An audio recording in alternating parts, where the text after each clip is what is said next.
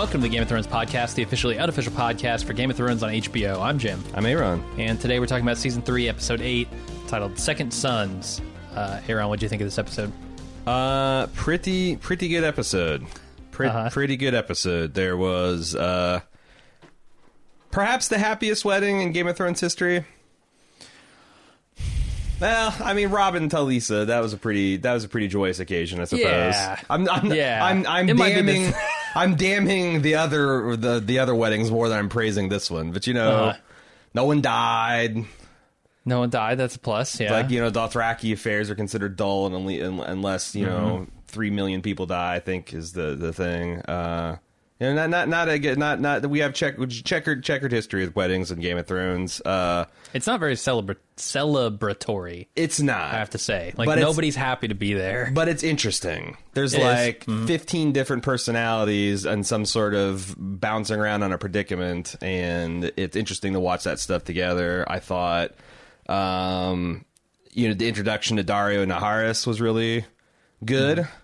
The leader of the Second Sons. Yeah. Yep. I thought de facto leader at this point. Yeah, the blood magic scenes with Gendry and Melisandre were interesting and sexy, and also interesting for like the character development of Davos, because he's essentially conducting a test here to see how the results, and then finally the end of Sam slaying the White Walker. Mm-hmm. And just how that was staged, and the crows, and like how all the elements kind of came together. Really good. This is not a tent pole or like jaw dropping episode. This is just a solid, thoroughgoing Game of Thrones episode. Yeah, it actually doesn't have the thing that I come to Game of Thrones for, which is the political intrigue and the chess pieces moving around. It has basically none of that. But it was still a really entertaining episode. Like you, I thought this wedding I think it was probably the strongest part of the episode, in my opinion. Like, it has some just amazing dialogue from the god of tits and wine to just, all the stuff that happens with Tyrion and Joffrey and Tywin. It's all great. And Olenna gets a lot of like family tree stuff in there that it's just so good. So well written. And it kind of, I guess, distracted me from the fact that it doesn't have what I come to Game of Thrones for, and made this, yet another really good episode. I mean, this is like the end result of the political machinations. Yes. You are watching the sausage being ground. This is the end result of all of Tywin's scheming and maneuvering. Well, not all of it, but a good portion of the last few episodes. This is the kind of culmination. And what's striking is no one's happy about it. No. Not even Tywin. No. Like the Lannisters, this is the Lannisters at their most victorious, where they have successfully fended off a powerful rival, and no one is happy about it. It's amazing. It really is. It really is. Should we get into the recap? Yeah, probably. Hey, everybody, want to do some housekeeping before we get into the main part of the meat of the episode. Of course, we're doing Better Call Saul Season 4 right now, and club members are welcome to participate to our Instant Talk podcast live after each Monday night's performance. We're also doing Game of Thrones, going along really at a good clip there. We just finished HBO's Sharp Objects, a really great miniseries, and we're going to be talking about that, the wrap-up of that, and our thoughts on Castle Rock so far on Bald Move TV this week. We talked about Sharp Objects wrapping up. What's going to replace it? Well, I got a show called The Deuce. It's made by David Simon of The Wire fame. It's going into its second season. Its first season was excellent. It's a deep dive into seedy 70s corruption around the sex trade in New York City. And it's got a lot of interesting things we can learn about our times that we're living in right now. And it's fantastically casted and acted, and it just really feels like you're there in the 70s New York. Going to start talking about it. Comes out September 11th, or September 9th, rather, and our podcast will be up on September 11th. So check that out. That'll be also on the Bald Move TV feed. Tonight on the Bald Move Movies feed, we're going to be seeing The Little Stranger, which is a gothic horror film that's just opening today and limited release. I think it's getting a wider release later. And then don't forget, on Tuesdays and Thursdays at 4 p.m. Eastern Standard Time, Jim and I take to twitch.tv/baldmove. Sometimes we play video games. Sometimes we watch a movie. This Tuesday, we watched The Last Starfighter. If you didn't miss it live, or if you missed it live, you can go to twitch.tv/baldmove. And in our video archives, you can watch any of our shows from the last 14 days. And if you're a club member, they get archived permanently. That's what's going on here at baldmove.com. So Arya wakes up and attempts to smash the not quite sleeping hound with a rock. He says she can have one chance to kill him, but she doesn't take it. Afterward, they ride on a horse while the hound tells Arya things designed to convince her that he's not as bad as the others. And then he tells her he's taking her to the twins to sell her to Robb and her mother, who are there for Edmure's wedding. A lot of I don't know, good stuff here with the hound. The hound is always fun to watch. Yeah. The whole, I'll give you one chance to kill me, and then I'm going to break both your hands. And Arya just putting down the rock. Hit me hard, yeah. Yeah. There's a lot. I mean, what I thought was astounding is how really badly I think the hound wants to be a hero. You know, because he's like, as he's going through, you know, he's ticking off like, you know, well, if you were with my brother, if you were with these guys, or if you were with the people that were tearing your sister apart. I mean, he does have an exceedingly dim view of humanity, because I feel like he makes a classic sin of thinking that he is an exceptional person, and that, you know, most people would just stand by and allow the evil, if crucially they actually had something that they could contribute to the fight, that most people just stand by and let evil happen. You know, it's hard to argue with the guy with the burnt face that was the younger brother of the monster Gregor Clegane. But I thought that was, you know, how much he enjoys and takes pride in, you know, help, like doing something he doesn't normally get to do, which is help the weak and unfortunate people. Yeah, and maybe he's wrong about, you know, the nature of most people, but given the people he's been around, you can kind of understand why. Totally. That's what I'm saying. Yeah. I love some of the details, like in inserts, like just how filthy Arya's nails are, which is interesting, you know, because she's such a tomboy, but also it just really sells the fact that she's been living this, you know, hard scrabble life ever since, you know, that she escaped from King's Landing. And I like that. And I also like the emotional arc that Arya has in these scenes, where she starts off like laying on the bare ground, essentially wanting to die, willing to bash this man's brains out, and then at the end, when she realizes where she's being taken to, she smiles like, man, how fucking weird is it to think you're going to, you know, go from wanting to die to think you're going to see your family in far sooner and better circumstances than you ever thought you would. Yeah. You know, we will see. We will await the joyful reunion. Yeah, absolutely. Okay, we go over to Jorah and Barristan, kind of looking over the second sons here, introducing Dany to them, who they're stationed outside Yunkai as they talk sort of about how dangerous and untrustworthy sellswords are in general. And then she meets with the leader of the second sons, or leaders, one of which is a real just piece of work. He makes really lewd remarks about Dany, and yet she offers him a barrel of wine and the opportunity for the second sons to fight alongside her and reap the rewards when she takes Westeros. And she gives them 2 days to think about it. I really enjoyed Sir Barristan and Jorah and Dany in their spy clothes. You know, they're just essentially wearing silk towels over their heads, and you know, slipping and undetected amongst enemy entourage. Exactly. I'm like, how did the Unsullied get this close? Yeah. But whatever. Maybe they hid below a ridge. I don't know. It's pretty funny. Pretty funny. But yeah, I think this was interesting. Like you can see her advisor still sparring about, you know, who's got the best advice, and I actually liked. Well, I enjoy. I thought this, you know, Marrow guy was a giant fucking asshole. Yeah, I mean, it's a great piece of acting. Yeah. He's absolutely deplorable. I hate every second that he's on screen, but you're supposed to. And Dany is not, like, what helps is, like, Dany's not threatened. She feigns amusement to show that, like, you know, she's utterly unconcerned with this guy's threats. And, you know, I think for good reason. Like, it's 2,000 versus 8,000. Yeah.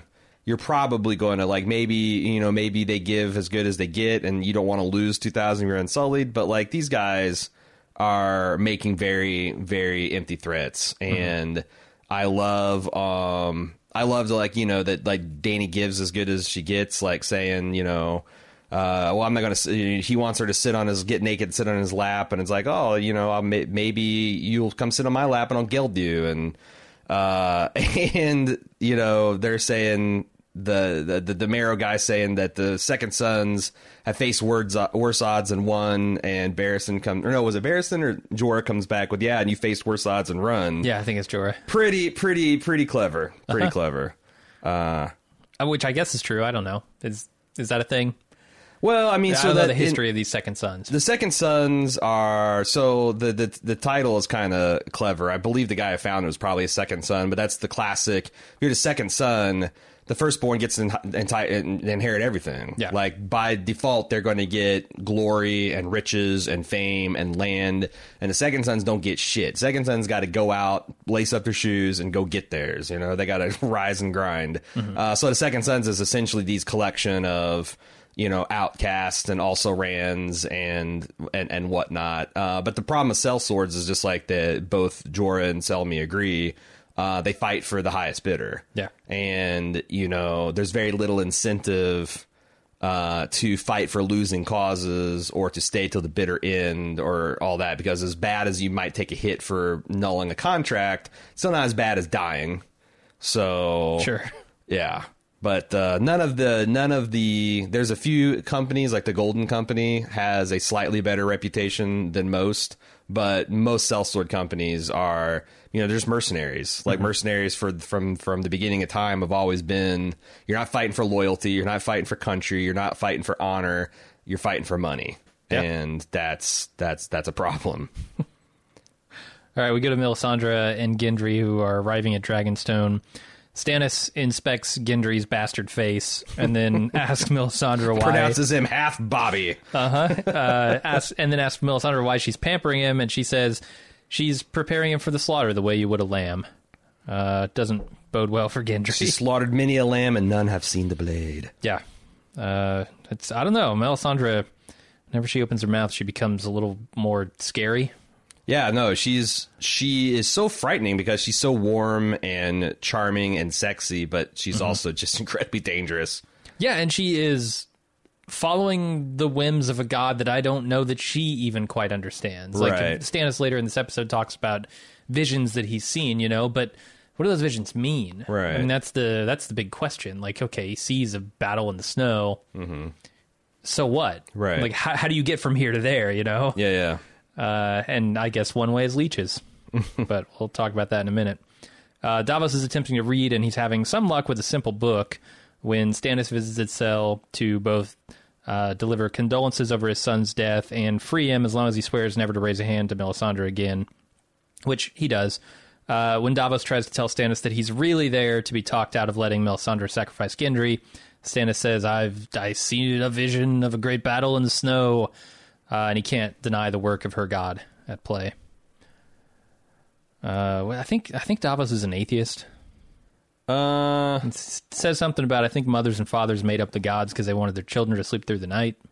Yeah. I think that this is one of the scenes where I think Stannis is one of the better leaders and commanders because he's specifically seeking Davos. I think Davos is right. He's specifically seeking Davos out because he's scared. Like how can you deny her God is real? I think that's not a challenge. That's an open question. Like Stannis is like, I'm all for not believing in this crazy God, but she showed me things in the fire. You've seen things in the vagina.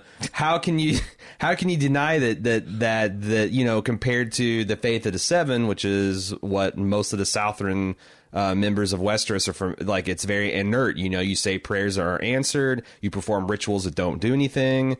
Maybe the maester heals you, but it's through some kind of art, not magic or religion. It's compelling. It's very compelling. Like, I mean, I don't know that I know I wouldn't be an atheist if there was an evidence of an act of God that could actually influence things. Yeah. Only a fool would be. Sure. So I think that there's a touch of almost like pleading with Davos, like Davos here is like, I don't want to be a religious fanatic. Please give me reasons why. Why should I be moderate? Why should I hesitate? Why shouldn't I just go whole hog and be a convert? Yeah, and none of those reasons are quite as powerful as what Melisandre is showing him. And that's the thing. Like, you can, like, in an existential fight where you have millions and millions and millions of people depending on you, you can justify any singular expenditure of life without even much trouble. If you can sow seeds in a doubt about, like, well, how are those millions really at stake? Is this war actually going to happen? Are you actually the chosen one? And I think that's what Stannis is wanting. Stannis is wanting a check on what he thinks is maybe religious madness. Mm-hmm. All right, we go on to the Second Son's leaders discussing what to do about Dany. They agree to send an assassin in during the night to kill her, and they decide it by drawing coins, and Daario gets the job. Yep. Of course, any scene with the Second Sons wouldn't be complete without a half-naked woman in it, I guess. So that's kind of how they decide. Yeah, it's interesting, because Daario's all about consent, you know? He is. He only wants to fuck a woman if she wants to be fucked. He wants to kill a man if the man wants to kill him. Yeah. So, like, there's consent. Like, and then I think that's an interesting. That's a pretty good medieval moral code. You know, all like right, only kill some. Like, if someone's not trying to kill you, don't kill him. Mm-hmm. If someone's not wanting to fuck you, don't fuck him. Like, that would keep a lot of people out of trouble in them days. Sure. That might even qualify Daario Naharis as, like, a proto-feminist compared to the average fucking man in that we've seen in this world. So yeah. I think that's, like, you're supposed to see that, Daario is kind of a cut above, or a cut from a different cloth. He says he fights for beauty, which I think is another interesting thing. Like, what does that mean? Does he consider war beautiful? Does he only fight for things he considers beautiful? If so, how the hell did he become a sellsword? But I think this guy's got a lot of natural charisma and swagger. And his, like, he's also very weird, but magnetic. Mm-hmm. So, and I think that he's got sort of a Matthew McConaughey vibe. Yeah, maybe. There he goes. Yeah. Matthew McConaughey, if he didn't have access to, like, modern dentistry and okay, yeah. And things like that. But yeah, no, they're like, it's essential for this guy to be this magnetic, because you have to believe that it's somebody that Dany would get out of her bath naked for. Mm-hmm. Yeah, and it plays to the only woman in this scene, right? Right. Like, when he's talking about he fights for beauty and only fuck a woman who wants to be fucked, that kind of thing. They show the reaction shots of the woman sitting on this other disgusting man's lap. Right. And she seems to be, thrilled is not the right word. Right. At least a little bit excited by those words. Right. And his general swagger and attitude as well. Yeah, no, I mean, especially when you think of Dany's the widow of Khal Drogo, who, say what you will about Khal Drogo, you have to always say that he is as hot as the surface of the sun. It's going to have to be a particularly notable man who's going to make Daenerys sit up and take notice. Sure. All right, we move to Tyrion, going to Sansa to say that he knows how she feels about this arranged marriage, which he kind of does, kind of doesn't. But he does, at the end of this scene, promise never to hurt her, which I think plays out this episode. Yeah, and there's, like, a nice moment here where he kind of, like, trying to use humor to diffuse the situation, and he, like, self-deprecates himself. I just Austin powered him. And, also says that, acknowledges, like, her point of view. Like, I get it. You're in a different point of view, and or you're in a prison, and also, yeah, you're right, I don't know how you feel, and you can't know how I feel. And, saying that, like, today's the day you'd get drunk, because who the hell wants to remember it? And she kind of smiles at that, and that's all he's really wanting, is to try to get her to be some kind of level of comfort, because it's a shit sandwich that she's being asked to eat. Yeah, being commanded to, just like he is. Right. So then Marjorie tries to get close to Cersei, but Cersei tells the tale of the Reigns of Castamere, which includes the second most powerful house in the kingdom, the Reigns, and by extension of analogy, the Tyrells, rebelling against Tywin and how he slaughtered them all. And then she tells Marjorie that she'll have her strangled in her sleep if she ever calls her sister again. Weak, because I don't think Cersei can back that talk up. No? She kills Joffrey's betrothed unilaterally, and she doesn't have both Joff and Tywin climb up her ass. Sure. No way. No way. But maybe consequences be damned. Maybe. Like, I don't know how far Cersei is willing the thing. to go. I don't buy that Cersei's willing to take that kind of heat. I don't think Marjorie buys, and that's why I think it's weak. You should never, ever make a threat that you're not like if Marjorie rolled her eyes and said, "Okay, sister," and strolled off, like, you should be prepared to just come at her and strangle her right there in front of everybody. The key point being Marjorie doesn't know that. Marjorie, I don't think, understands the dynamic in that family yet. But you don't think that Marjorie has kind of sussed out an essential brittleness to Cersei? No, I think she's at the end of the scene very frightened. She takes this threat very seriously. Man, I did not... I mean, I'm not saying you're wrong, because I think she's shaken. It's just you can see it on her face. I thought that she was like kind of, smirking to herself like, oh my God, this is super weak. Because, her example of a strong female is her grandmother, who, if her grandma was in Cersei's shoes, would have loved to turn on the charm and return flattery and compliments and just put everybody at ease. Because that, it's like, you can't let the lamb see the blade. Cersei's all about letting the lamb see the blade all the fucking time, and sure. So it's interesting that I wish we could just roll the tape right now, right? Because I got a completely different interpretation from the end of that scene. Okay. The wedding commences. Joffrey revels in escorting Sansa up the aisle to her fate with Tyrion, and he takes the stool that Tyrion had planned on using, which makes it awkward for Tyrion to perform the ceremonial duties of putting the cloak on Sansa. That's so cruel. Yeah. I mean, do it's you fucking expect Joffrey. any less from Joffrey? Yeah, I was going to say, he just murdered Roz with a crossbow 2 episodes ago, so... Yeah, I did notice that he's in remarkably similar fabric to Sansa. Like, his dress, his wardrobe here is very, very similar, almost flowery. And I thought he, would probably kill his tailor if he tried to put flowers on him again. Well, I wonder... I mean, this is all just speculation, but with Joff's kind of meticulous planning of this, I wonder, knowing that he was going to give her away as a father of the realm, if he didn't, because I don't think he was able to dictate. I don't think he'd be able to dictate Sansa's wardrobe, but he could definitely find out what she's wearing and kind of match that. Yeah. To add to the kind of cruel comedic effect he's going for here. I did wonder if it was part of the ceremony that they would wear very similar colors. I mean, that's true too. I honestly, I don't know. I haven't read my deep wedding lore. Does that exist? I'm sure Martin has written it. Oh, there's there's 57 pages in the World of Ice and Fire alone on wedding rituals. Yeah. I also like how people started smirking at the Tyrion's inability of cloaking the bride, and Tywin silences it all with a glare. But then Joffrey gets one last titter off. Yeah. This. I mean, I continue to think this is just a suicidally crazy thing for this punk to fuck with Tywin, but maybe Joff doesn't know that.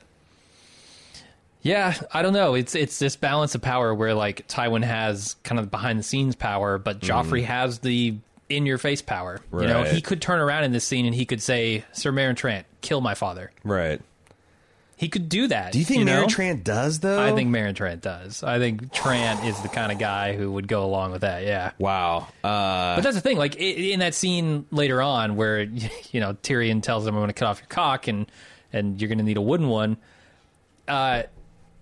Tyrion is in mortal danger there. Yeah. And yes, he is. Tywin diffuses the situation, but I don't know that he could have controlled the situation had Joffrey decided, "I'm just going to kill Tyrion here." It is interesting, what would Tywin have done had he been in the Sept of Baelor Plaza when Joff called an audible and had Ned's head cut off? Right.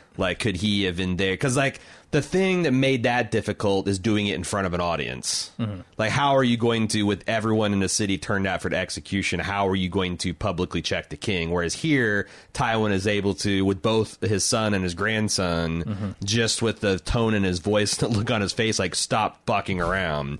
And let's all just agree that this was a joke, But you're right. It's an interesting question. If Joff had something I don't think he is joking, grandfather. I think he needs to be punished. Yeah, the evening could have taken a very dark turn. It could have. Also, the other thing before we move on is there is a really I love how they fixate on Sansa and Tyrion's face when the priest is saying the one flesh, one heart, one soul.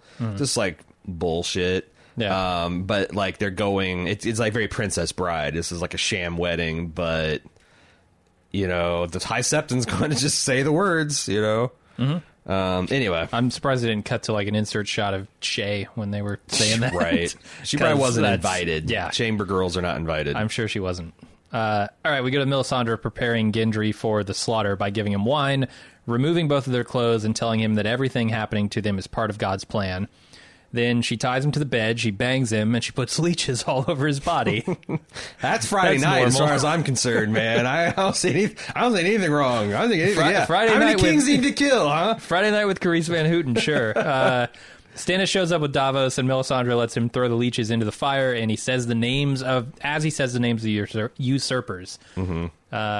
He says the name of Balon Greyjoy, Joffrey Baratheon, and the last one, Robb Stark. Robb Stark. Thank you. I'm surprised. I kind of flinched when he said Joffrey Baratheon because I thought he would say Joffrey Lannister just to twist the knife. Oh, you yeah. know?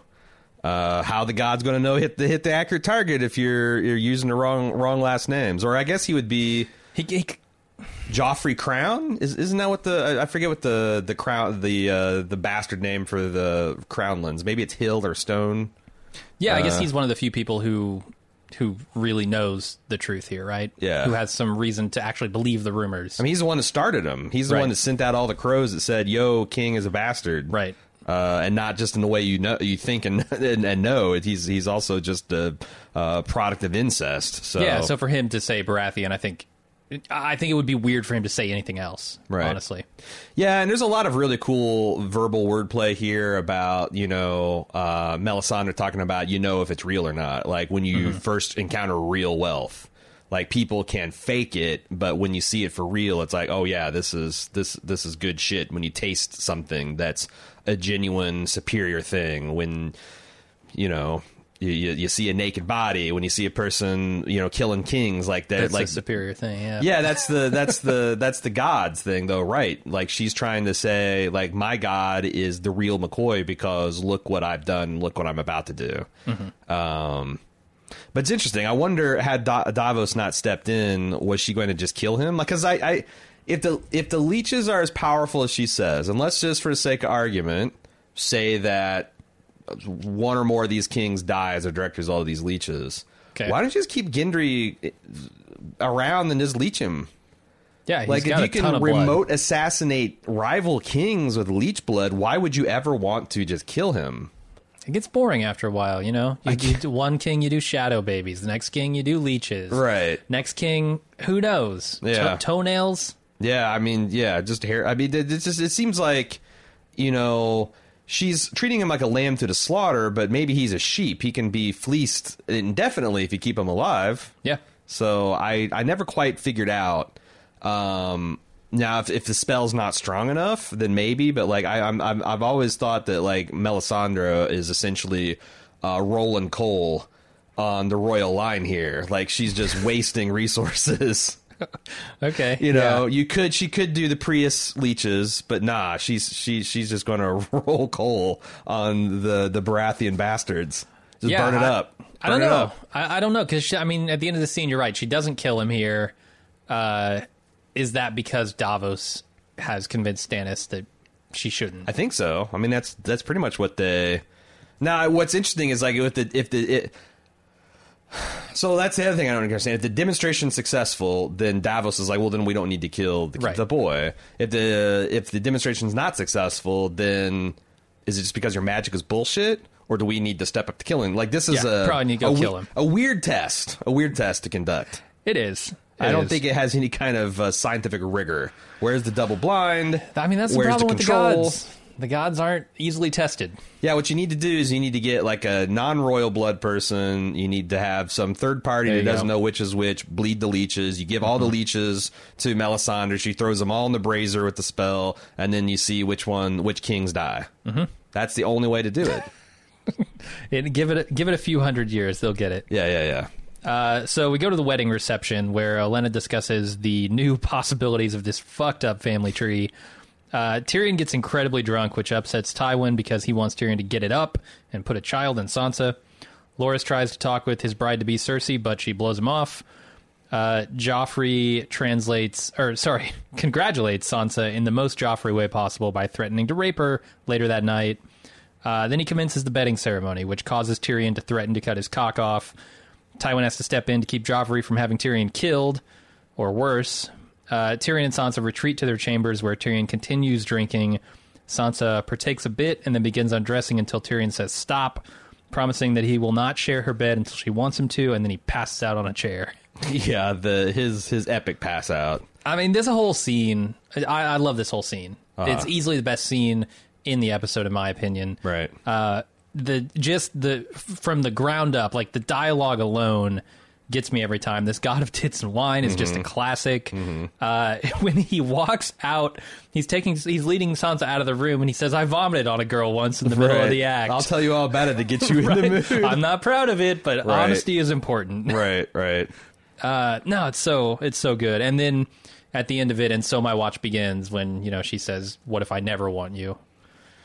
It's a good line. It's a good in-world kind of analogy to make. I wish they'd cut to Sansa a few times when Tyrion has threatened Joffrey, because I couldn't help but wonder what she was thinking. Like, if she's like Godzilla, let them fight. This might be my ticket out of this. Yeah, right. Like, they kill, and then I become the her elbowing Loras.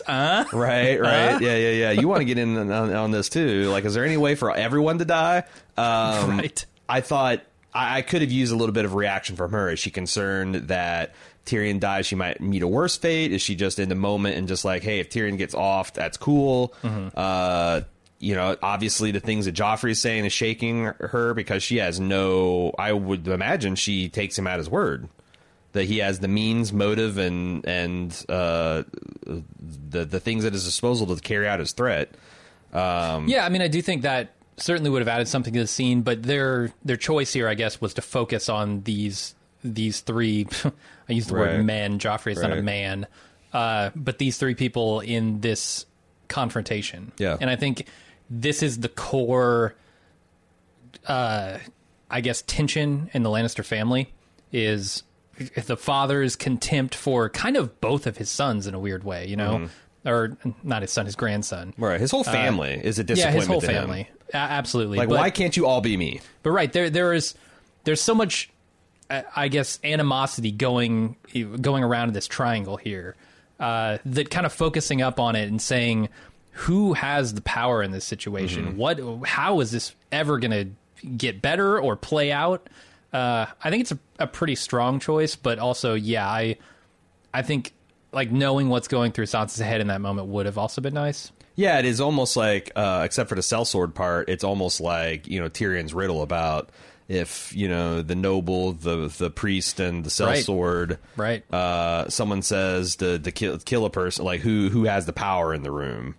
I also really like the detail of, like, Tyrion saluting his soon-to-be brother-in-law, like, they're brothers in misery. Yeah. It's a great scene. I like his "and now my watch begins" before he passes out. That's a pretty good line. You have an astoundingly long neck. And you're only 14, like you're halfway to a creepy's 50s rock and roll love song, I think. Yep. Jerry Lee Lewis. Yeah. Oh yeah. He'd be all about the Jerry Lee Lewis. Jerry Lewis. Somebody. Jerry Lee Lewis. Yeah. The great Balls of Fire guy. Yeah, who didn't fuck their 13-year-old cousin back then? Not Jerry Lee Lewis. It's what made this country great, apparently. I also like the line, "If my father wants someone fucked, I know where he can start." Yeah, it's great. No, the dialogue is perfect. It's really really clever. And I honestly, I don't know how much of it was actually that way in the books. I mean, obviously, a lot of this, like the whole thing with the stool and the mockery and how cruel it was all from the books, but some of the exact wordplay, I'm not sure. Good stuff, though. Good stuff. It does leave me wondering what the consequences of Tyrion defying his father will be. Clearly he did this intentionally, right? Yeah. Like Tywin's not going to come away from this going, well, he couldn't get it up, whatever. Yeah, because I was almost saying, well, I guess Tyrion could always say like, well, I've been doing it, Dad, but like one of us is busted, and I think that I instantly had the idea that Tywin would just have her raped by someone, and like if the problem's with Tyrion, then it would be resolved, and if it's not, then then something bad would probably happen to Sansa, but like. Yeah, I don't know. It won't be good, I'm sure. I have a lot of like bad guy admiration for Tywin, but he's a real bastard. You can never forget that. Absolutely. He's the worst. Like, and when it comes to like cruelty and all that, I mean, he's maybe a lawful evil, but he's still fucking evil. Yeah. So the assassin sneaks into Dany's camp disguised as an Unsullied. Missandei is in a tent bathing Dany and giving her some pointers on speaking Dothraki when Daario busts in. And instead of killing her, he delivers the heads of his comrades, claiming he did it for her beauty. Dany asks him to swear that the Second Sons will fight for her, and Daario agrees. She's got 2,000 more people in her army. Just like that. Minus 2? 1,998 right. new people in her army. Right. They're only missing their head. It doesn't seem like it's that much. I do like him saying, like, I'm the least complicated man alive. I just do what I want to do all the time. Sure. I mean, it might make you not complicated, but also kind of hard to predict as well. Right. But he's extremely intriguing to Dany. Yeah. And she's very charmed. And also, this was a big predicament that he just solved her. So she's going to roll with it. And I like seeing in this scene mostly the relationship between Missandei and Dany coming together. Yeah. Because it's a rare glimpse into like the more playful side of Dany. Right. Because, she's like, what's wrong with my Dothraki? I thought I was great. What do you mean pretty good? Yeah, my insanely hot husband said it was flawless and is a source of all of his pride. And the uncomfortable look on Missandei's face, because, like, you're right, it's great because she's just formerly a slave. And... like, despite I bet that she every night goes to bed thinking this is a dream I'm going to wake up from, or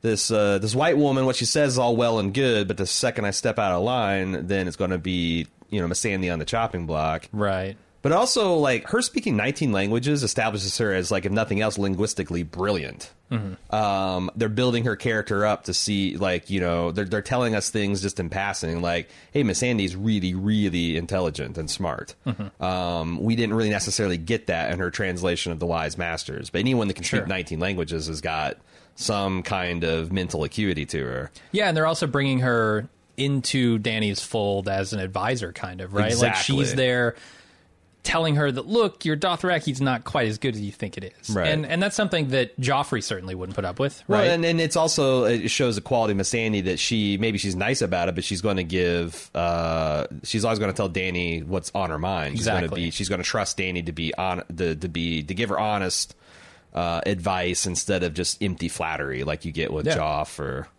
Yeah, and that's what she wants from, Jorah and Barristan as well. So, I don't know. It's a really good scene between the two of them. Yeah. And then Daario busts in and ruins it all, but whatever. No, he's fine. I also think that from this point forward of Dany's remaining time on the show, I'm not going to say the series because people get every time. At least one more episode. Yes, at least one, but... she didn't die in this one, so she's probably going to be back. I think it's interesting how they use her character's nudity, because like she was like naked all the time, and not all of it her idea in the very first season. Yeah, and then I don't recall that she was naked at all in the second season. But like from here throughout her run on the series, I'll say I feel like they make it a point though, like her nudity becomes part of her power. Mm-hmm. Like here, she's getting naked in front of this man, but she's got all the power in the situation. Yeah. There's later moments where she's like naked, but like a force of nature. That I think is an interesting choice given how we were introduced to her character. She was just essentially chattel being sold and bought and traded on a market. Yeah, I almost think. Wasn't the first scene with her one where she was naked in a pool? Yeah, they're bathing her, and her brother came in and squeezed up on her butt and tits. Yeah, and no, it was entirely. It was a demeaning scene. Yeah, it was terrible. But this is much more empowering. So the following morning, Shay brings Sansa breakfast, and she's pleased to see that Tyrion did not bang Sansa. Very pleased indeed. I mean, yeah. I don't know what to fucking say about Shay, man. Right. It's like, you're pleased, but, like, are you... You should be nervous. You should be nervous that Tywin is going to seek some kind of punishment. Yeah. If you really love Tyrion. Like, yeah. And he's going to suspect that, like, although she someone wasn't else present at the wedding, so I don't know that she understands exactly what's going on here. But it's just the same kind of, like, well, your dad, you know. I mean, it's weird, though, because some of this stuff, I think, is rubbing off on Tyrion. Like, I don't know that pre-Shay, he does defy his father. Like, I don't know. Is Tyrion the kind of guy who would rape Sansa under any circumstance? Maybe he tries to get her... I don't know. Like, maybe he tries to get her drunk, and that's not rape. Or, I mean, his reputation is paying people for consensual sex. Yes. That's his reputation, in my mind. Right, but there's no amount of money Sansa's going to accept in that circumstance. So it's like, it's maybe not, but I do think that particular formulation of, you know, fuck my father, he's not the boss and everything, is a little bit Shay. It's definitely echoing things she says, but yeah, the whole, like, her checking the bed for the wet spot, or, I don't know, the virginal blood, or whatever she's looking for. It's just like, what? The vomit. Yeah, the vomit. It's like, are you going to do this literally, like, is this a thing every day from now on? Day. And cannot Tyrion see how this is just not ever going to work? And yeah. Here's your bowl of Cheerios. Where's the blood spot? Right. I really fucking hate the whole situation. So yeah. All right, we go to the final scene where Sam and Gilly come upon an abandoned structure and decide to hunker down for the night. Sam fails at building a fire once again as he tries to flirt, kind of, with Gilly, but it doesn't go well. So they try to come up with a name for the baby. He has to explain to Gilly the difference between a birth name and a family name. And he also says that they shouldn't name him Randall because his father's name was Randall, and he was a very cruel man.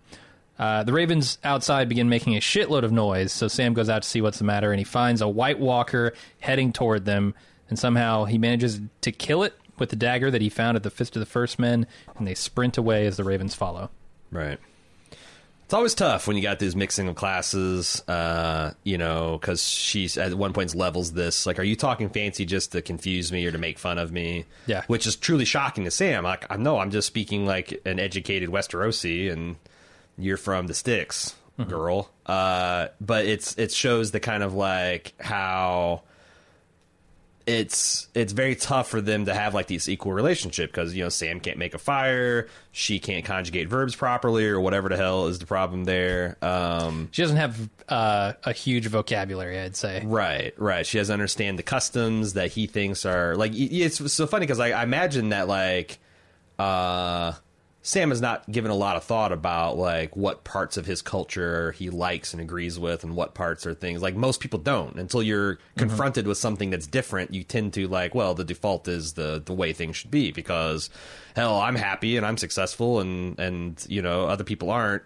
So I like that aspect a lot, and then I also really like Sam's ferocity. Like, this fucking White Walker shatters his blade with a touch, and Sam decides he's going to die rather than stand by and let something like this happen to Gilly and her baby.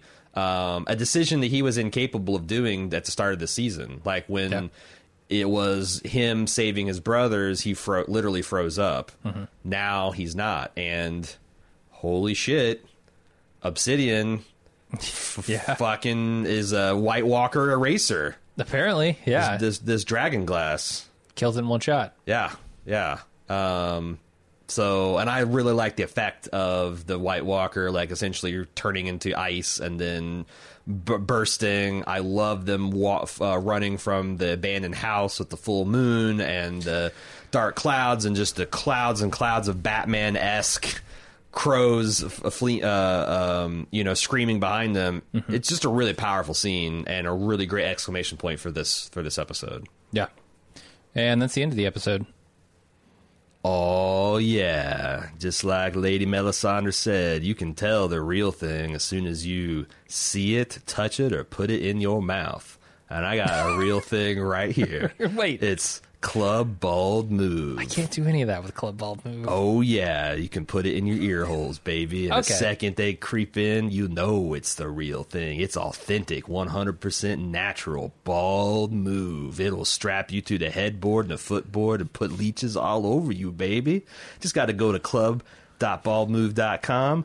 Swipe your credit card. You can't swipe a credit card on the internet. You just punch those 16 little digits and then fly with us. Experience the reality of Club Bald Move. You can go to club.baldmove.com and you can see that they're real for yourself. You can take those things on a sexy test drive and then sign up for a smoking hot 30-day free trial by going to club.baldmove today. Do we have some feedback to do? Oh, do we? We have lots of feedback. Again, because of time and constraints, I wasn't able to consider all of them because it's even on the off season, I get so much freaking feedback on this podcast, which is great.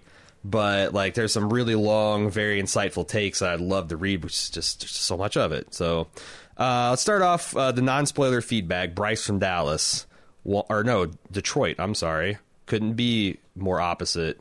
Detroit versus Dallas, north south. Bryce says, what exactly happens to a man when his penis is cut off? I mean, how does one survive in those times? Wooden cock. Wooden cock, yeah, there you go. Next question. I don't know. Get Kyburn in there, he could tell you.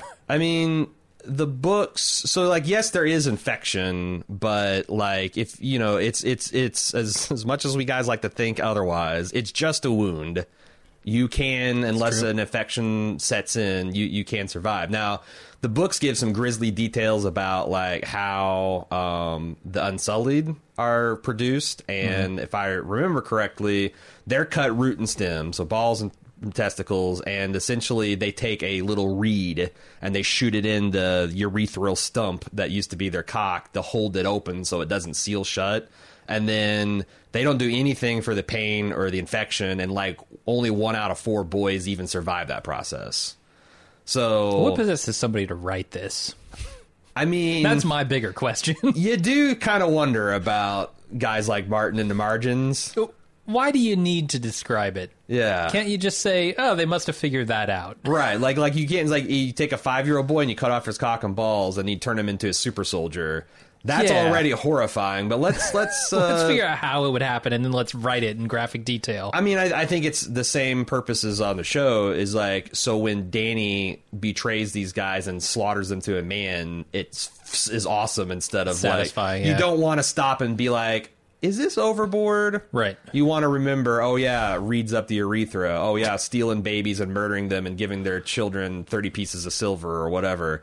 Like, so yeah. But also, yeah, he thought that shit up. He did. Although I imagine a lot of that is probably just medieval history, too. Probably, yeah. But I mean, he had to go research it. We used to cut nuts off of boys just so they'd sing pretty for their whole life.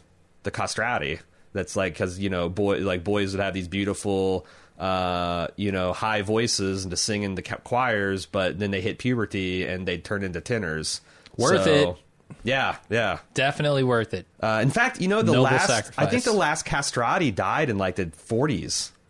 Like, it's like that was shit I've never even heard of they this. were doing that in modern times. Yeah, that was something Christ. that they would do.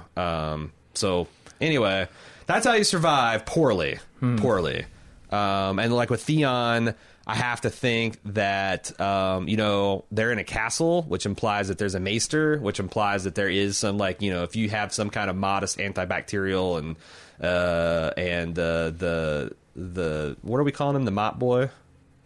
The mop boy's knife is reasonably sharp, then a guy like Theon would survive, not no problems. Yeah. But, yeah. Anyway, Juliet had an interesting personal anecdote. My daughter is one of the babies who appeared in the role of Gilly's baby on this series. Specifically in this episode 8, Second Sons, at the start of the scene where Samwell and Gilly find the hut to shelter in and they stand under the weirwood tree with the baby.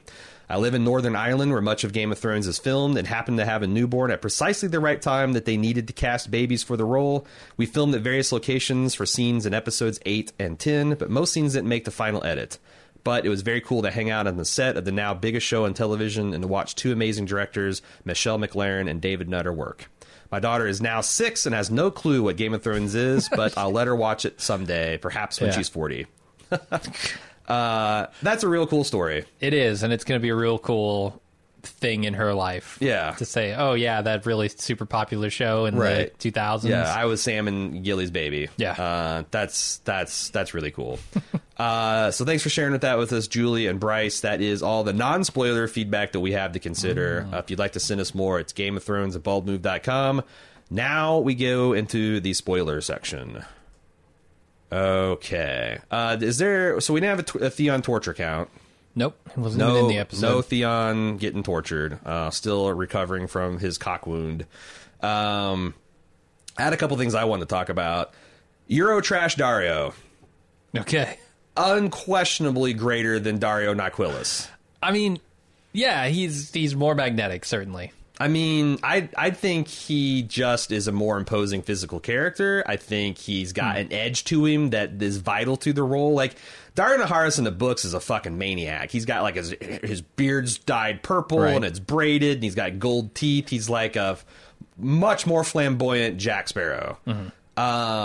This guy brought kind of like that edge and unconventional. He's got, like, braided hair, but he just doesn't give a fuck, and I don't know why they recast him, because I think the new Dario is just fine, but I just don't think I don't think Dany stands up out her bathtub naked for the new Dario. I really don't. I don't buy any of their chemistry.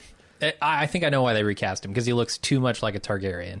I heard that they recast him. Oh, you're joking? Because I mean, he's like a Targaryen Matthew McConaughey. I mean, he kind of looks like he is part of the family, and I think that's weird.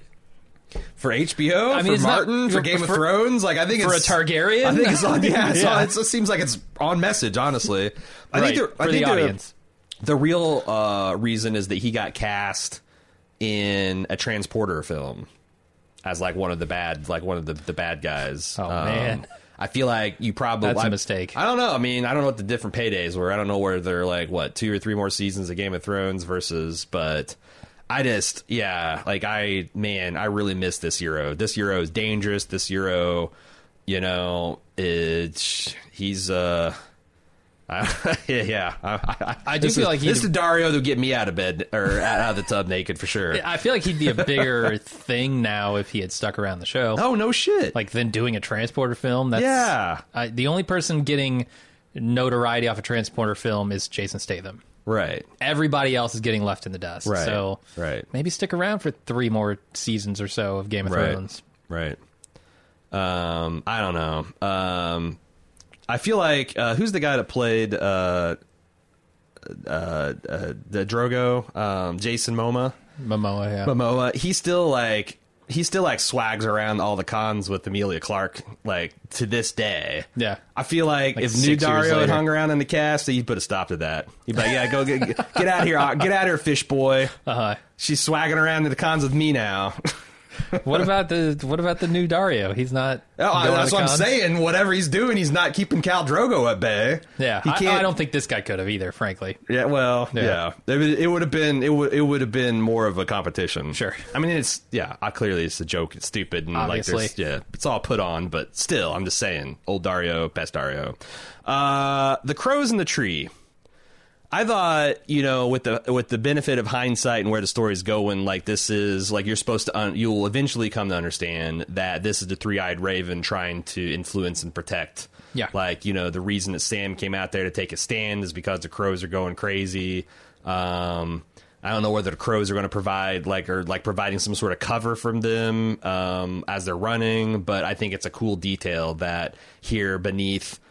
This is kind of like the height of the Three-Eyed Raven's power. It's right outside of Weirwood. Mm-hmm. It's got like a bazillion crows that he can see. He can use as remote drones. It's cool.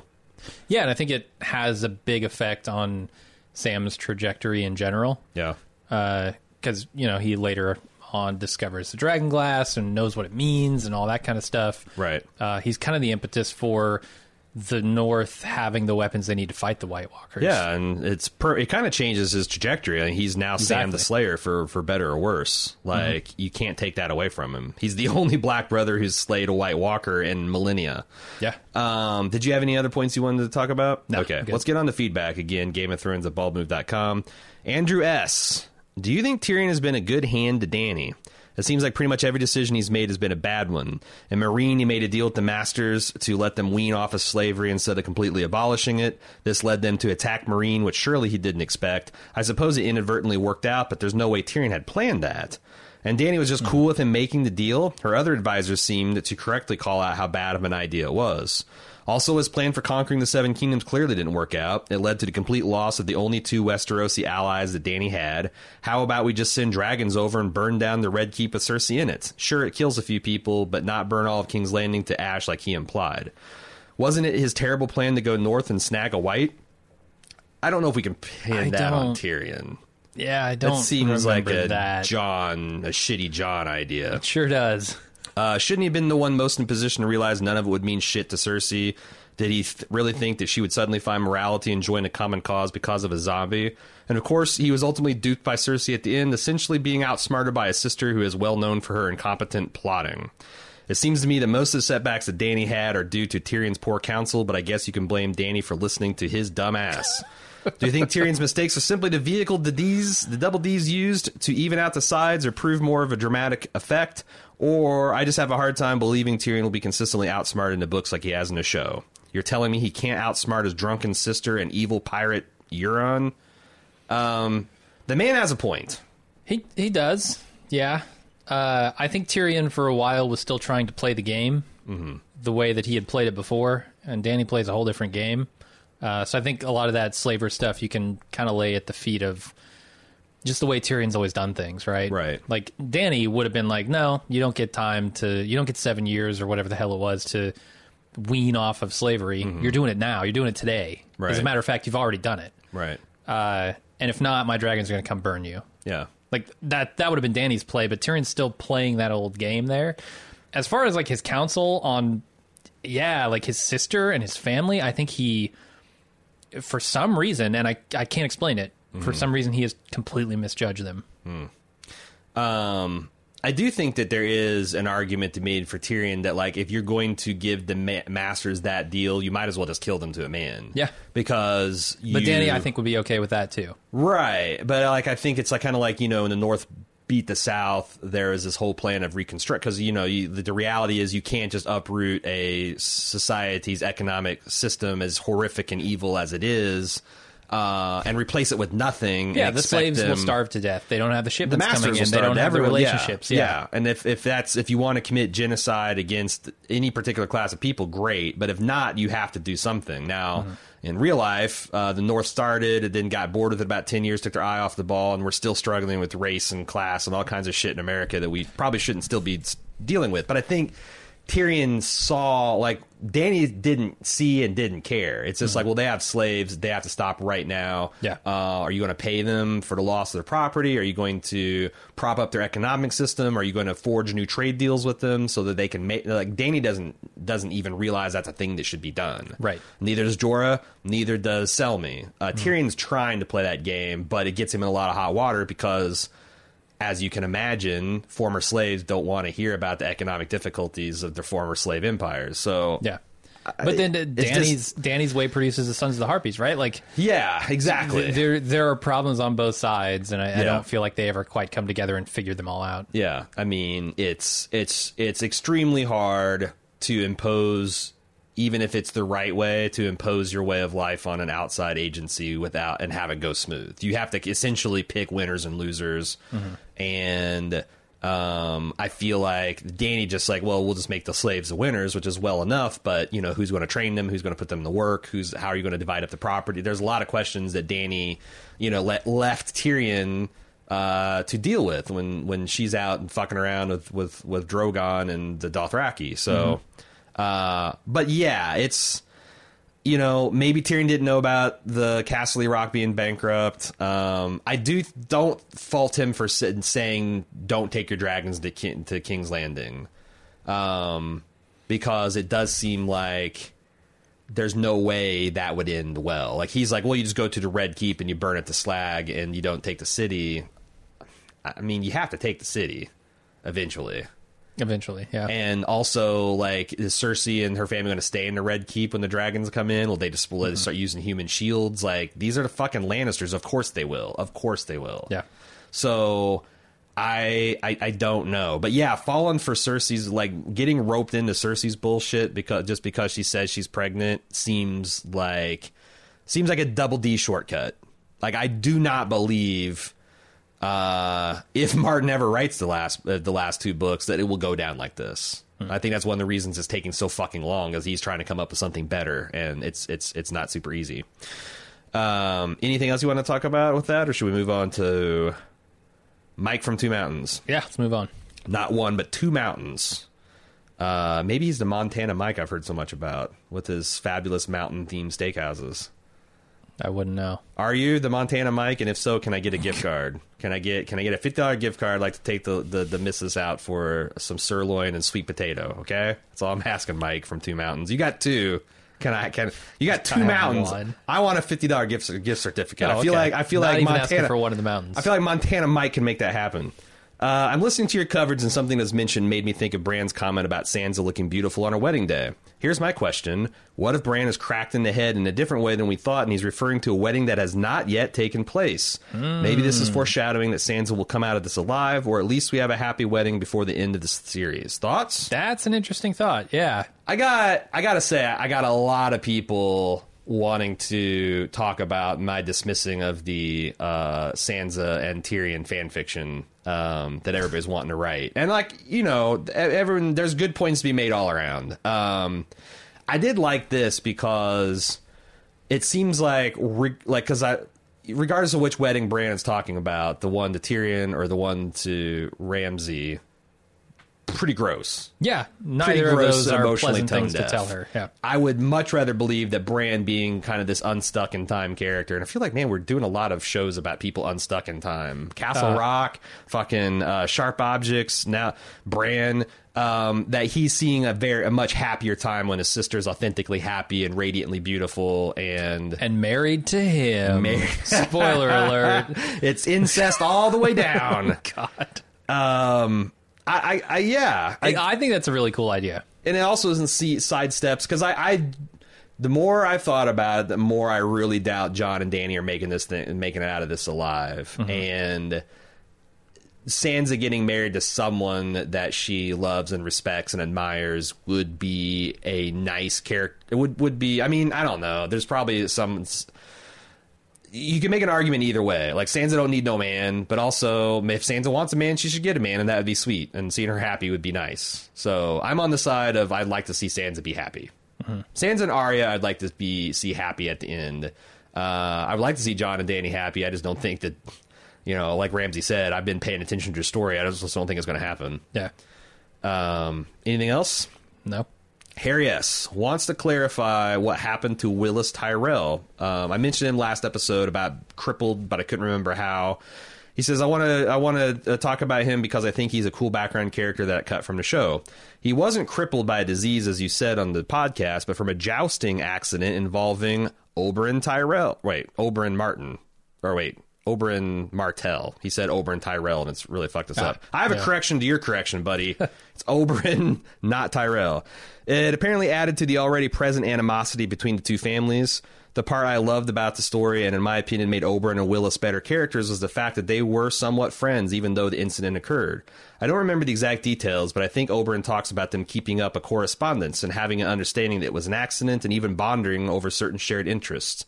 It rounds out the deadly viper persona that Oberyn has and shows the reader that he has an honest side, an ability to look past familial feuds and be a good person even when there isn't an apparent benefit. It also makes Willis one of the best Tyrells, even though we don't know him other than by hearsay, because it shows that he is an honest person who isn't necessarily buying into the deceit and hate that the Game of Thrones instills in his other family members. He's talked about as a genuinely kind person, and it rounds out the Tyrells as a family with multiple facets. Maybe he can come in at the end like Sean Connery from Men in Tights and marry that he's this like smoking hot dude with a limp, coming out of the ashes of the Tyrell house, marrying Sansa. Never even seen him. Who would you cast? Who would you cast? As Willis. That would be instantly like, oh yeah, that's Sansa would go for him. Jason Momoa. There you go. Why not? I've seen characters play. I mean, they fucking did it with Tommen. Why not? Lannister, the king of fucking Westeros, first of his name. Yeah, and Martin Lannister. Yeah, you can if you can recast a king, you can recast a cow. Fuck yeah. Bring Momoa back. If you can dodge a king, you can dodge a cow. Killian B. Any idea where there's never any clockwork features in the intro to the show for Beyond the Wall? I feel like there's enough time spent at a few of these locations, like Craster's Keep, the Fist of the First Men, or even the Cave of the Three-Eyed Raven, that'd be pretty justified. I can see the argument against it for a place such as Hardhome, since we're only there once, but even then, I kind of feel like leaving these spaces out does a disservice to what could be some really cool features in the intro. Man, they don't even know how to build windmills up there. They're not building clocks. Much less ones that work. Yeah, nothing with gears. They don't know about gears. No, they're the only teeth they have is in their head, and few of those. They don't have toothbrushes up there either. No, fuck fluoride. I mean, that's well beyond. They're brushing with snow. They're brushing with snow, yellow snow. They somehow thought that has antiseptic properties. It's a wives' tale, but the Egyptians used to cure wounds with honey and sand. So. Ugh. Yeah, I don't know. Maybe it is to say, hey, they don't have the tech up here. I take his point, though, because I would have loved to see like a cool Fist of the First Men rotating out of the ground, or like he says Hardhome, but I think Hardhome would be particularly useful, because where the fuck is Hardhome? Which coast is it on? Could you tell me right now? How far away is it from the wall? A long day's journey on a dragon. What about a week on a dragon? I don't remember. Also, like, where is the place where the frozen pond of the island where they had the last stand? I mean, I wonder if they do it because there just aren't very many settlements up there. Like Hardhome, maybe. Yeah, because that's kind of a settlement. But there aren't a lot that we see, right? Craster's Keep. They did Yunkai, which is essentially 2 episodes and done. Mm-hmm. Like Danny just steamrolls that place, but they don't do. And it seemed like it'd be one location per season. Like you'd have the Fist of the First Men in season 2, maybe Craster's Keep. Maybe Craster's Keep comes back this year. Next year it's Hardhome. Or I feel like they could have justified that. I'm surprised they didn't. They got Vale's Dothrak that got visited all but like 2 times in a whole series. Yeah, but if I was approving the budget, I totally would do that, Killian. Sean McGee with the subject line Shay and eating fish, and I almost just skipped this and didn't read it because I'm like, this could not go good places. Okay, but he starts off. So you've had a torture count for Ramsay, and before that you had the Where Are My Dragons count for Daenerys. There's one more counter you could easily have had: annoying scenes with Shay.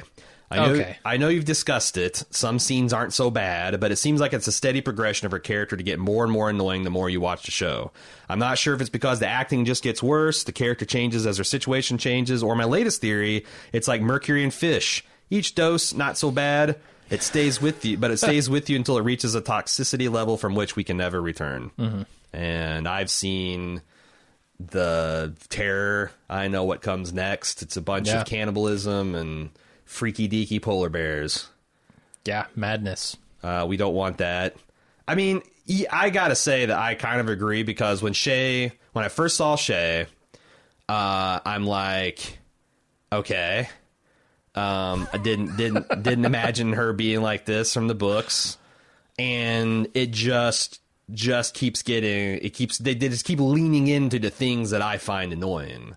And I also am perplexed by all the interviews I've seen from the Double D's and Martins where like she just won them over in the interview, and she's so incredibly charming and like all that. And I have never met her. So I don't, maybe she is, maybe in real life she's just like this like incredibly warm, genuine presence that blows you away. But like, we had an opportunity to meet her. Yeah. I didn't take that opportunity because I was I didn't know what I would say. Yeah, I feel you. Like most of the actors I go up to and say, man, I really love your performance in this thing. I'm a genuine fan of your work. But with Shay, Yeah. I chose not to go say hi to her. Yeah, I don't want it coloring. Yeah, I don't want her being a very nice lady, I'm sure, to color my opinions on Right. the show. And I also don't want her to be like, you're that fucker that says that Yeah. So I don't know. I don't know. It's just like, it's to me the like very low. It's one of the few like glaring casting issues that it's just like everybody else, like from like the lowest, most insignificant character to Except the new Dario. yeah, they shit the bed on that too. But they had a scheduling conflict, so it's not like they just Right, decided right. to. It's same like I think that I really like the new Mountain, but the classic Mountain's the best Mountain, and I guess they lost him to some kind of Conan movie that never even got greenlit. So Fuck. anyway, I everyone else is cast so well that she just, and I've seen some, I've definitely had people write in with tepid defenses. I've never seen someone just go all in like, fuck you guys, Shay's the best, and I'm the biggest Shan. I'm the biggest Shay stan. I'm the biggest Shay fan in the world. Of course, now I'm baiting it, and I'll get 500 of them. But Right. yeah. She's the mercury infused tuna, and we're the sushi aficionados are going to die from it. Lauren M., what are your thoughts on Stannis' claim that we do not choose our destinies in terms of Game of Thrones characters? I agree that some characters, like Dany and Jon, seem to have paths laid out for them in prophecy, but for the most part, everyone seems to make choices along the way that leads to their destiny. What are your thoughts about destinies in Game of Thrones, and what do you think Gurm would say about destiny? Do I believe in a deterministic universe in Game of Thrones? Because Kinda, yeah. yeah, I mean, how much do you make the choices you make? How much is your decision a part of what happens to you? yeah. It's hard to say, even in the real world. And even with prophecies, like my atheist advocate would say, were Jon and Dany destined to play the roles they were, or were their actions that they individually choose put them in points where they could match the prophecy? Because, like, in the time of like when the Jews were expecting a Messiah, like in the first century BC and CE, there was like tons of Christ cults. Like there was a lot of guys being like, "Yep, that's me. I'm the guy." And I think that's maybe a slight flaw in Martin's work, that there's not more princes that were promised, like more like people from the free cities that like are all like, everybody's sucking the ghost of the High Valyrian's dick all the time, and they're like the Romans of the world. They're the pinnacle of civilization. And we kind of like, why aren't there more people that like Rhaegar have stumbled out of a library thinking, oh yeah, this is totally me, I got to make this happen? Yeah. Like, I don't know. There are a few, obviously, like, because Stannis is saying he's Azor Ahai, and then maybe it's Jon, and maybe it's Dany, and all that. But like, I feel like there should be more. There should be more. Yeah, I mean, at some point you kind of have to get over to like, this is fiction, and people are making choices. Particularly one person, George Martin. Yeah. He's The god of the universe. right. He's creating the destinies for these characters. So like, to say that their choices are influenced, it's a weird thing when we're talking about fiction. It's a really weird thing. And I would say the person making the choice here is George Martin, Yeah. or the Double D's if you're talking about season 7. Yeah. Mike McSee, there's next two emails are talking about George and his writing. I know that George doesn't owe us anything, but does it piss you off when Gurm releases other books and produces other shows while at the same time he's dragging his ass on the 6th book? Sometimes I think he's trolling us, and the next book will be released the day before season 8 premieres. That's 2 years too late. Like, Yeah, right. that's the thing. It doesn't piss me off as a book reader because I'm not a book reader. What pisses me off is the fact that the Double D's are having to scramble and improvise here on a plan that was laid out 8 years ago, 9 years ago, or whatever it was. Right. Saying, hey, I'll have these books ready for you, and Yes. everybody's going to be happy. You're going to do what you do. I'm going to do what I do. No problems. And then Yes. he reneged on that deal. Yes. Like, that's fucked up, man. And it seems like it's really bummed out that, like, because that's where I'm, there's a defense of George Martin I'm about to launch into. But what I want to say, my opening argument is, I'm always going to assign George more blame for the deal because regardless of what the pacing issue, or he thought that maybe they would get 2 seasons out of Feast instead of 1, there is no universe in which he finishes both of the books before the series comes to an end. And he already fucked up. He didn't finish the book that he needed to finish by the time he needed to finish it. Right. So regardless of whether he gets it out by the end of the series or not is no longer the point. And that's the thing, like, we're talking about Dance came out before season 2, if I recall. So we're talking about, like, maybe the first 3 years he does it his perfect way. Like, okay, well, I got my Myronese knot untied, and now I'm going to finish the 2 books. But when that's, like, he has got immense resources. He could hire a team of writers room. He could get, like, I'm not saying that he farms out the work, but someone get in there and help him with his fucking authorial constipation. Right. Because I don't think George owes it to us, any individual fan, although I think that is increasingly a horseshit argument. Like, when you create a series, you are kind of implicitly promising the reader that they will get in. You can't guarantee they'll be satisfied with it, but abandoning it is, I think, a violation of the authorial contract. And I'm especially when there's a literal authorial contract in play with HBO saying get these fucking Random books House done. or Bantam or whoever he's got it with. Yeah. But before I get more into that, let's take serious Cyrus M's defense of Martin, because I'm going to get a little critical of you, Aaron. So don't hate me, because I still love you guys. It's cool, man. This is a great low stakes argument to have. You know, whether George Martin has failed us as readers, I'm happy to argue over beers until the cows come home, because who cares at the end of the day? It seems like HBO made the decision to move the plot more quickly than Gurm expected. This is not unreasonable, because some of Feast and Dance did not lend well to the visual medium, but I do think there's a lot there, like the Ariane plot. She was made for HBO, but it seems like after they made the decision not to do fake Aegon, they did not know what to do with Dorne. Maybe they could have used Trystane for the Quentin doomed hero storyline, but it's pretty evident from the last season that the Double Ds just want to wrap this up. Details be damned. Details which equated realism are what made this show so compelling for me. Also, according to the people at Worldcon 2018, HBO is killing a lot more people in the show than they would have done at this point in the story. This also seems to lead credence to the fact that the Double Ds just want to wrap this up. In recent years, the relationship between HBO and Gurm seems to have suffered. We know that he is more closely involved in the show as late as season 3, based on his recent comments at Worldcon, and he's a paraphrasing exchange where Martin tried to get script approval at some point when he's renegotiating a contract at HBO, and HBO is like, how about no? And how about $1 million? How about $2 million? Like, they essentially just did not want him to have that script approval. I don't think I blame them for that. It's a man who can't write a book. What if he looks at the script and says, nah, guys, that's not good enough? Yeah.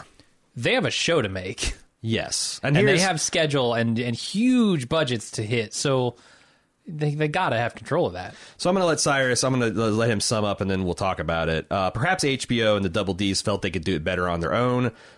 We have to admit, for all the hard time, Aaron, you have been giving Gurm, you also are giving the Double Ds so slight of a pass.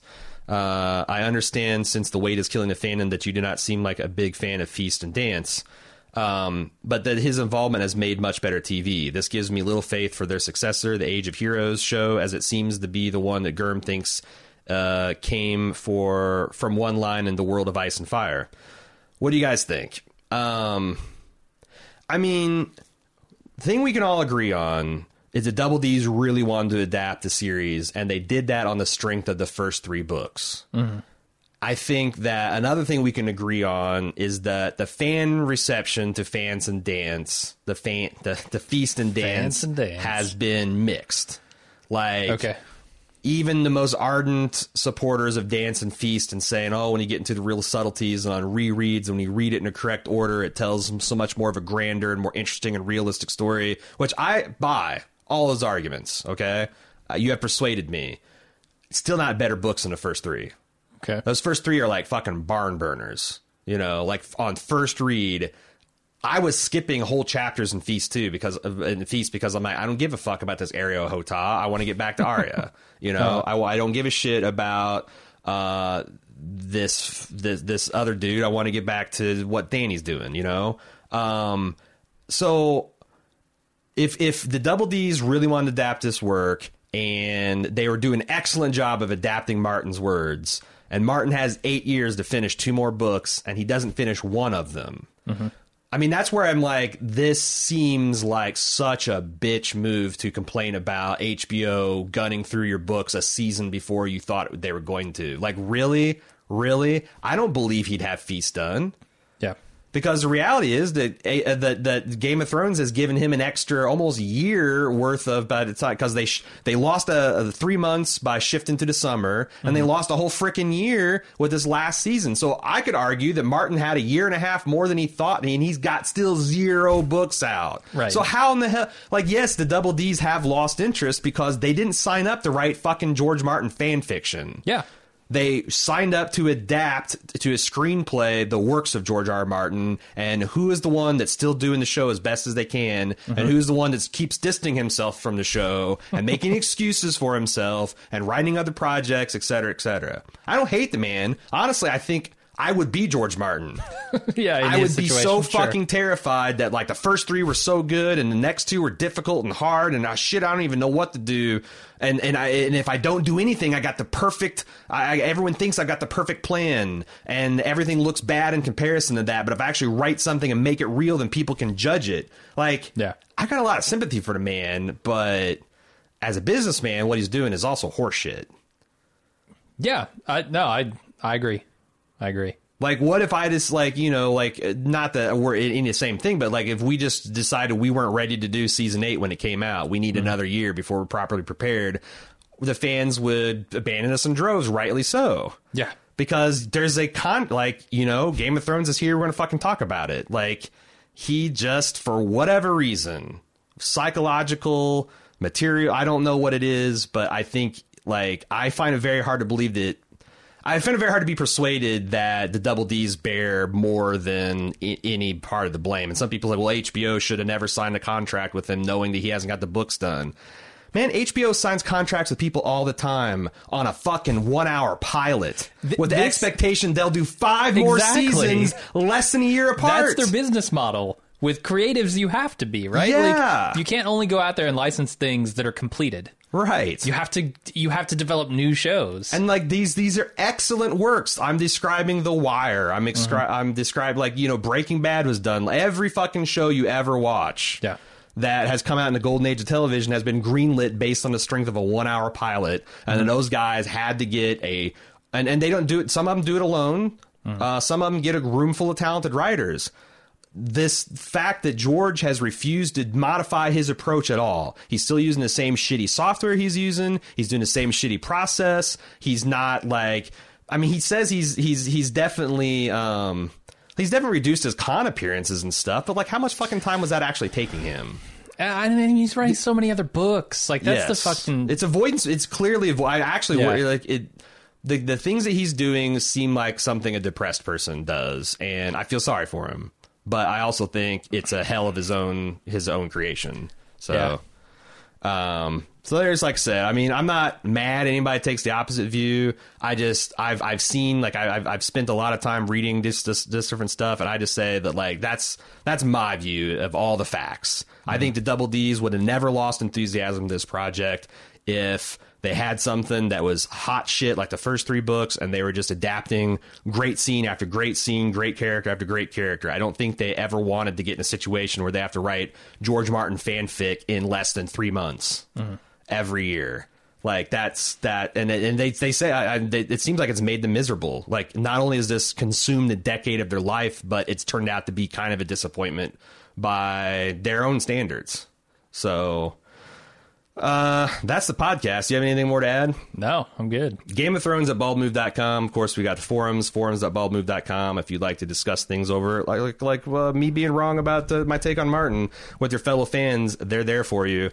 We'll be back next week with the penultimate episode. Until then, I'm Aaron. And I'm Jim. Later.